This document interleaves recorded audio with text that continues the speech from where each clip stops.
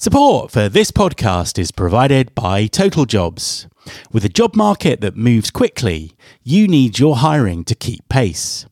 Total Jobs Performance is a new way to hire with the UK's favourite recruitment partner.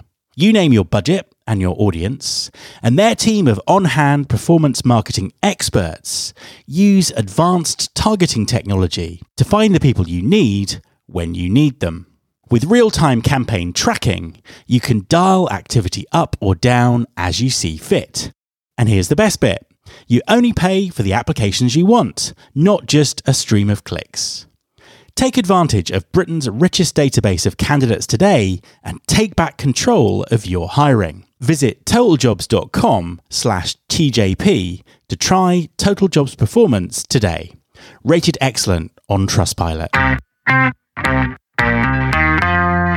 There's been more of scientific discovery, more of technical advancement and material progress in your lifetime and mine than in all the ages of history.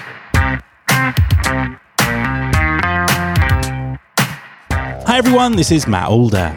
Welcome to episode 355 of the Recruiting Future podcast.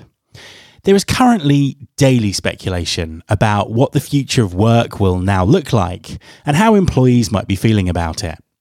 Rather than trading in speculation and assumptions, I wanted to bring you some proper data to help us find out what is actually happening. With that in mind, my guest this week is John Wilson, CEO of Total Jobs.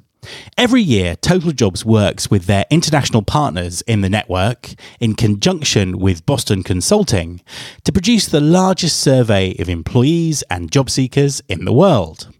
The latest research is built on data gathered from over 200,000 respondents across 190 countries and looks at the pandemic's impact on employment preferences and global talent mobility trends.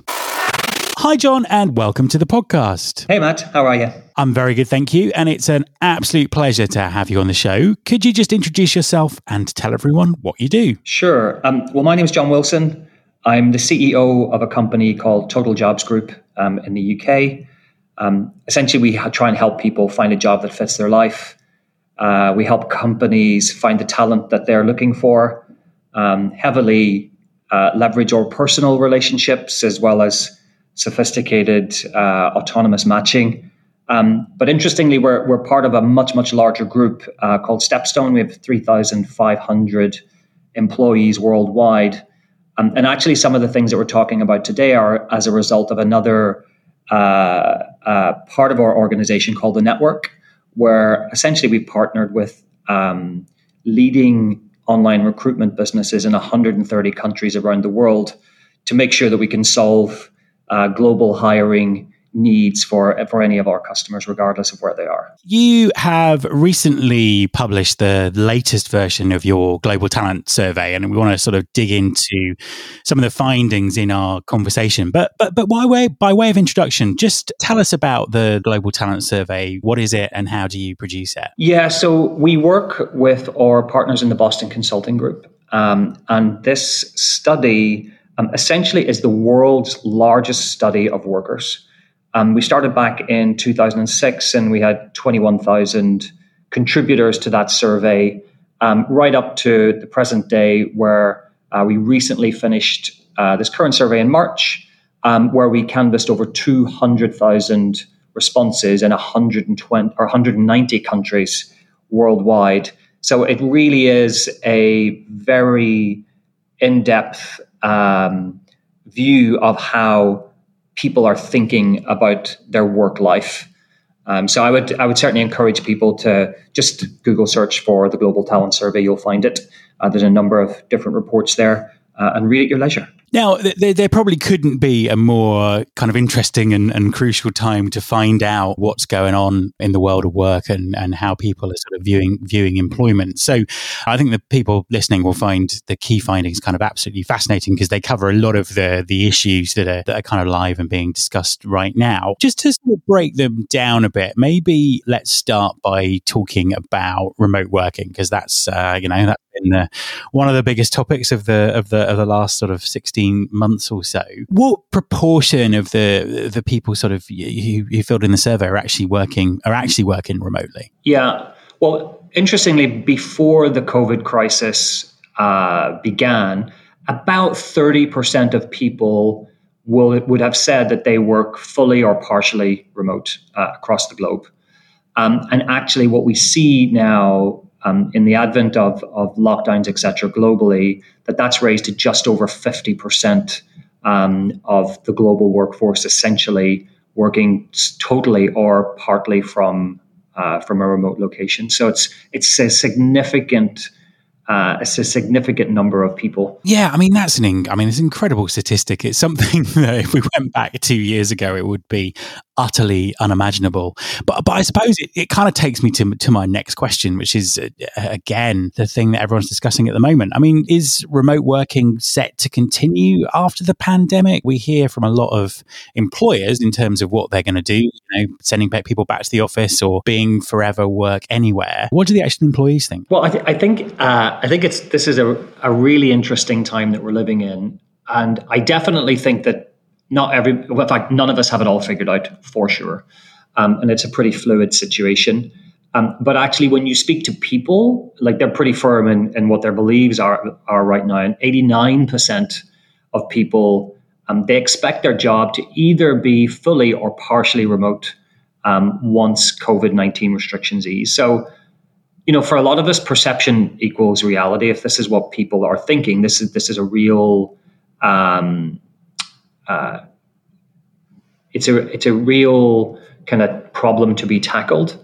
And I think for companies, it's about let's be open to what does that mean, but also be fluid in terms that the picture is changing quite regularly. And like I mentioned at the beginning, no one has it all figured out.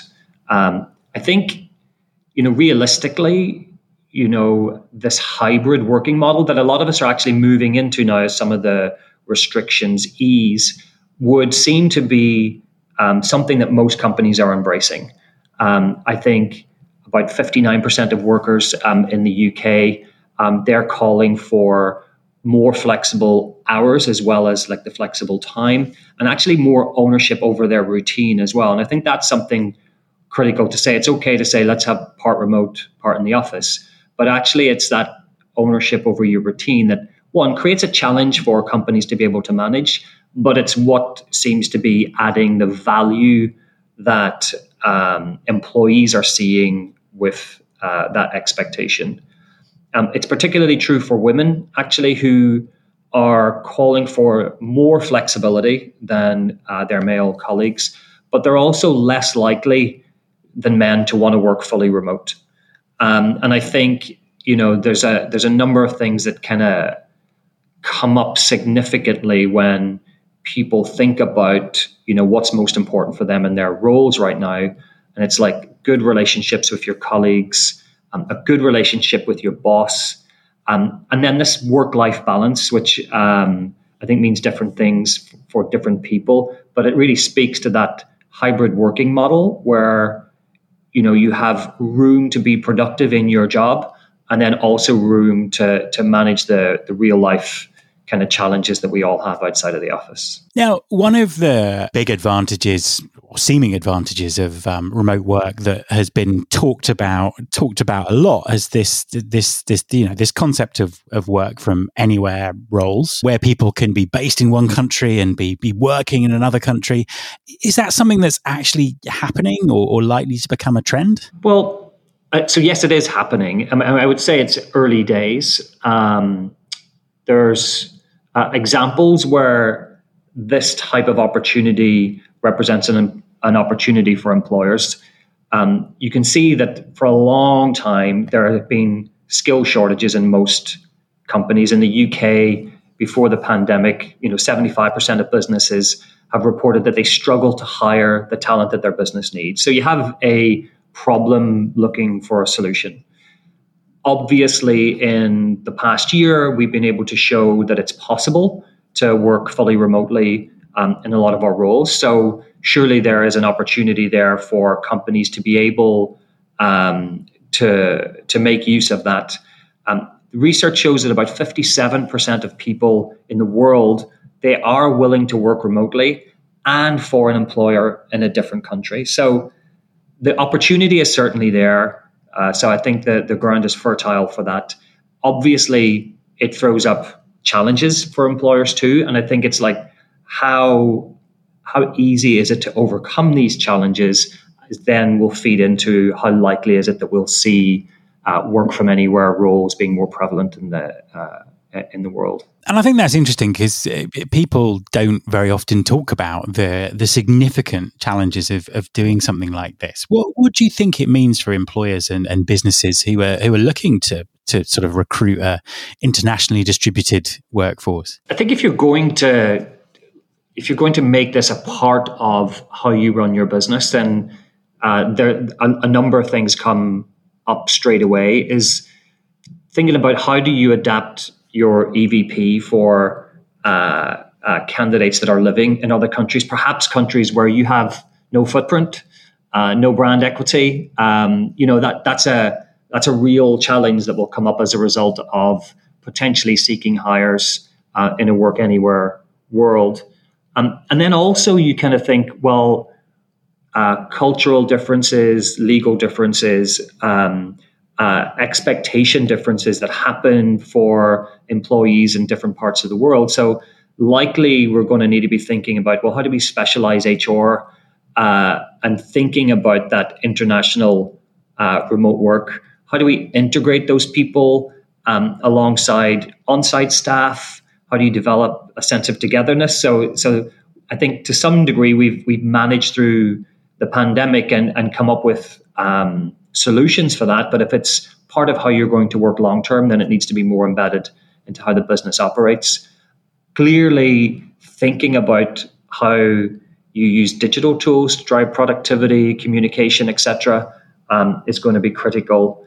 And then obviously then there's the benchmarking about actually how do you make sure that you're paying the right salaries across different locations to ensure that you do see the benefits of that whilst also taking on the additional workload that it's going to mean. But you obviously get to fill those skill gaps that you have whilst also being able to potentially make it more effective from a financial point of view.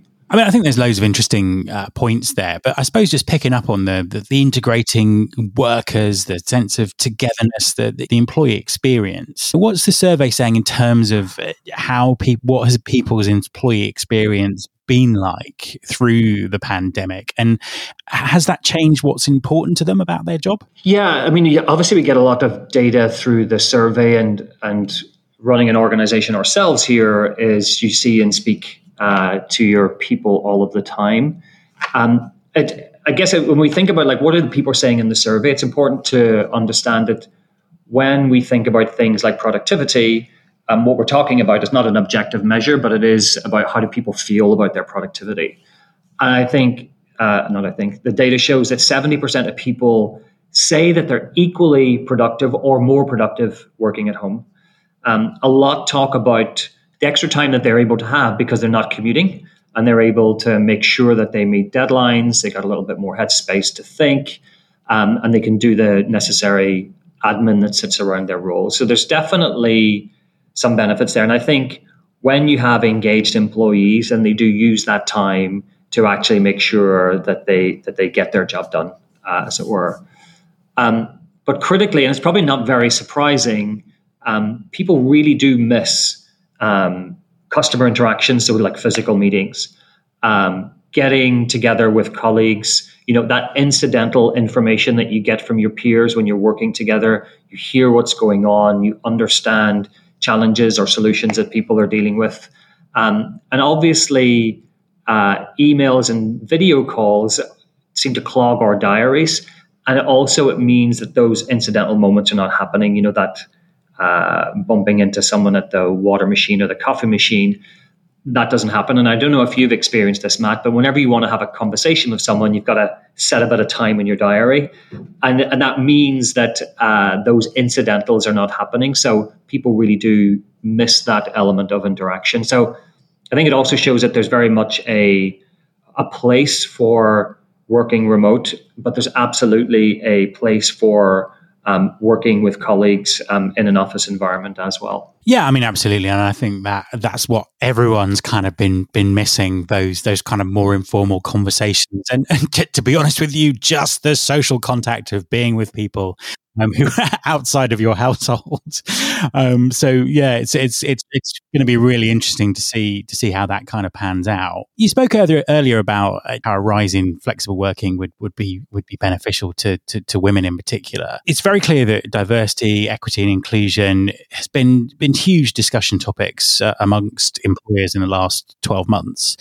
What are job seekers and employees saying about it? Yeah, look, I think the research is showing that this is a major concern is not the right word, but it's a major issue for people, and it's also critical when people are making decisions about where they work. Is what is their company, what is their potential employer doing when we look at issues of diversity, equity, and inclusion. So we see that 51% of people say they wouldn't even apply for a job with a company whose policies don't apply or don't align with their own values when it comes to DE&I. So that's significant, which means that one, as an employer, not only do you need to be doing the work within your own business, but you need to be able to talk to potential employees about that. We actually see a similar amount of people saying that sustainability is also something that they take into account, so some of those environmental issues. And we know from thinking about the same challenges within our own organization, and we kind of think about employer value proposition, we think about diversity and equity and inclusion. And for me, to have an EVP, you've got to be valuable to your employees. And what does that mean? It means that for us, it's about kind of listening to what they're saying so that we can align our business values with our people. But I think also understanding that everybody who works in your organization has a stake in the business. You know, most companies listen to their shareholders, so we do the same with our employees here and make sure that our ERGs are heavily supported with frontline management so that those changes that are taking place in our society, those ideas that are gaining interest within our staff become ways of working within our organization. And so that when someone applies for a job here and they say, well, what are you doing about that? Actually, it's not really about what are we doing to help attract people. It's what are we doing to help make this a great place to work for our staff. And I think that if you start from the inside out, it gives you the opportunity to make sure that you can appeal to that 51% of people who really need to align on this. Oh, obviously, digital transformation has been a massive theme, and whole industries changing, and jobs changing, and that's obviously has an impact on people and the jobs that they do. What about the jobs that people are looking for, the jobs that they're doing? Are people open to reskilling? Are they thinking about sort of changing careers? Yeah, we see a significant rise in that, actually. I think a lot of people that are in either low-skilled or entry-level roles were the first people to be impacted by lockdowns. A lot of these are traditionally in the service industry or the hospitality industry. You see a high number of people that are actively looking to retrain. Interestingly, we also have about 40% of people that are actually concerned about automation during the pandemic. So obviously technology is stepping in to solve some of the issues that we have when it comes to amendments that we've had to make to our business through COVID restrictions. And actually see that even more prevalent for younger people, 46% of those people in their 20s. So people are definitely worried about it. And actually, when you look at, well, what jobs are people doing that have the highest concern? It's actually in industries like finance and insurance and telecoms. Those are those tend to be industries where people do think about the automation side of things, as well as services and retail. So I think that when you think one, what are people concerned about when it comes to automation? That's where it lends in, and the technology that we've used over the last year is kind of driving some of that. But then also you kind of think, well, who are those putting their hands up to say they're more willing to retrain? And those are areas, like I mentioned, that may have been impacted more heavily through lockdown. So we see it in hospitality, we see it in cleaning, manufacturing, customer service. People in those roles certainly have much more appetite for reskilling. So, as a final question, it's obviously very difficult to make predictions, particularly when we've had such seismic shifts in work and employment over the last 18 months. But what do you think we're likely to see as the key trends and the key talking points over the next sort of year and a half? I'd probably think about breaking it into a couple of chunks, really. If I think about employment, a lot of what we've discussed in the past few minutes is going to be prominent. I think betting in remote working and new hybrid models is going to be challenging, difficult, rewarding. We're going to make mistakes. There's a lot that's going to happen there, and I think that's going to occupy a lot of the conversation. And I think, many of us got used to working full-time remote because we were forced to. So for employers, managing the shift to a mix is going to be key, not only for retention, but also productivity, which is critical for business. And then that kind of leads into like the L&D strategy that businesses have is obviously we want to retain key talent, but we also need to be able to harness the opportunity that's offered by people who are looking to change their careers and come from untapped talent pools. You may see recently that actually when we look at people's willingness to move right now, the global search volume for jobs is actually lower than we would expect, particularly in the market that we're in, which really just puts more emphasis on businesses to make sure that they're thinking about how they not only support the staff that they have, but think about tapping into those additional pools. It also then leads into, more broadly, like how do we think about how we want to recruit and like what technology are we going to use or what methods are we going to use to help us stand out, particularly like in a market that we have today where you obviously have a lot of business opening up and there's still confidence yet to creep into the candidate market. So standing out in a competitive arena is a challenge for businesses. The research that we see on our own platform is that businesses are exploring new ways and new methods of recruiting. Either they're looking for flexibility based on whatever needs that they have at the time. Clearly, the last year has been a big shock, so businesses need to be able to flex with that. I think that's going to be important. I think speed to hire is also critical as people are looking to accelerate out of the pandemic. So things like, using AI and autonomous matching to help find talent quickly. It's obviously something that's perhaps more unique to Total Jobs, but then also thinking about actually how do we save time in and around, say, first interviews and screening by using like a mix of live or automated video interviews to really help with that flow through when we are looking to hire new talent.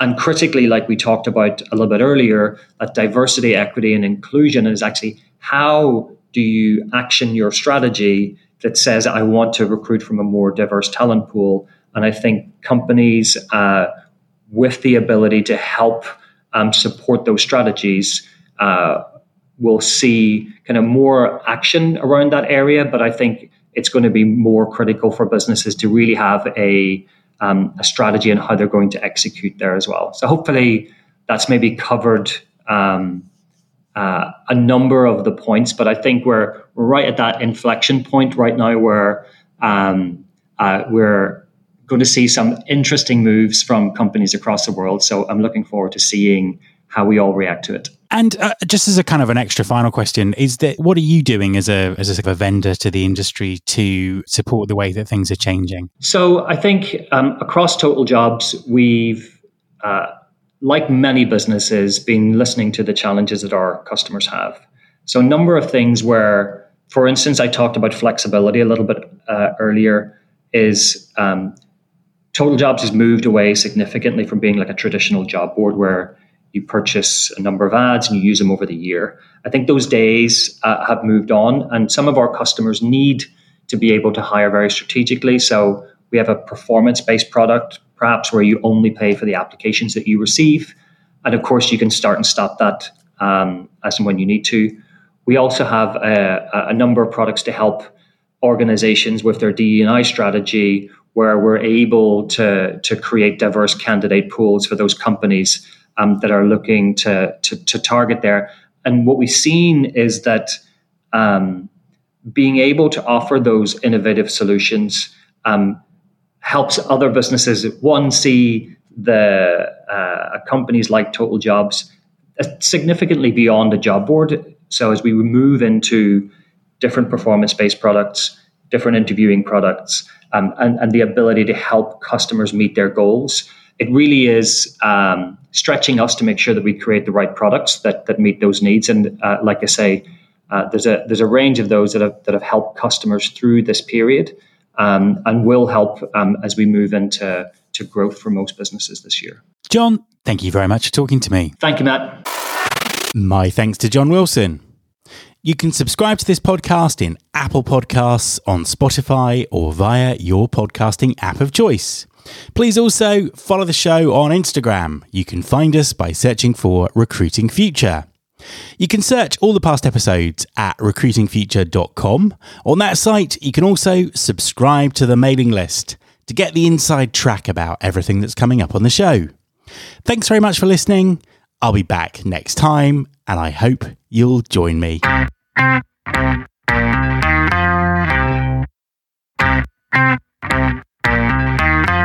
This is my show.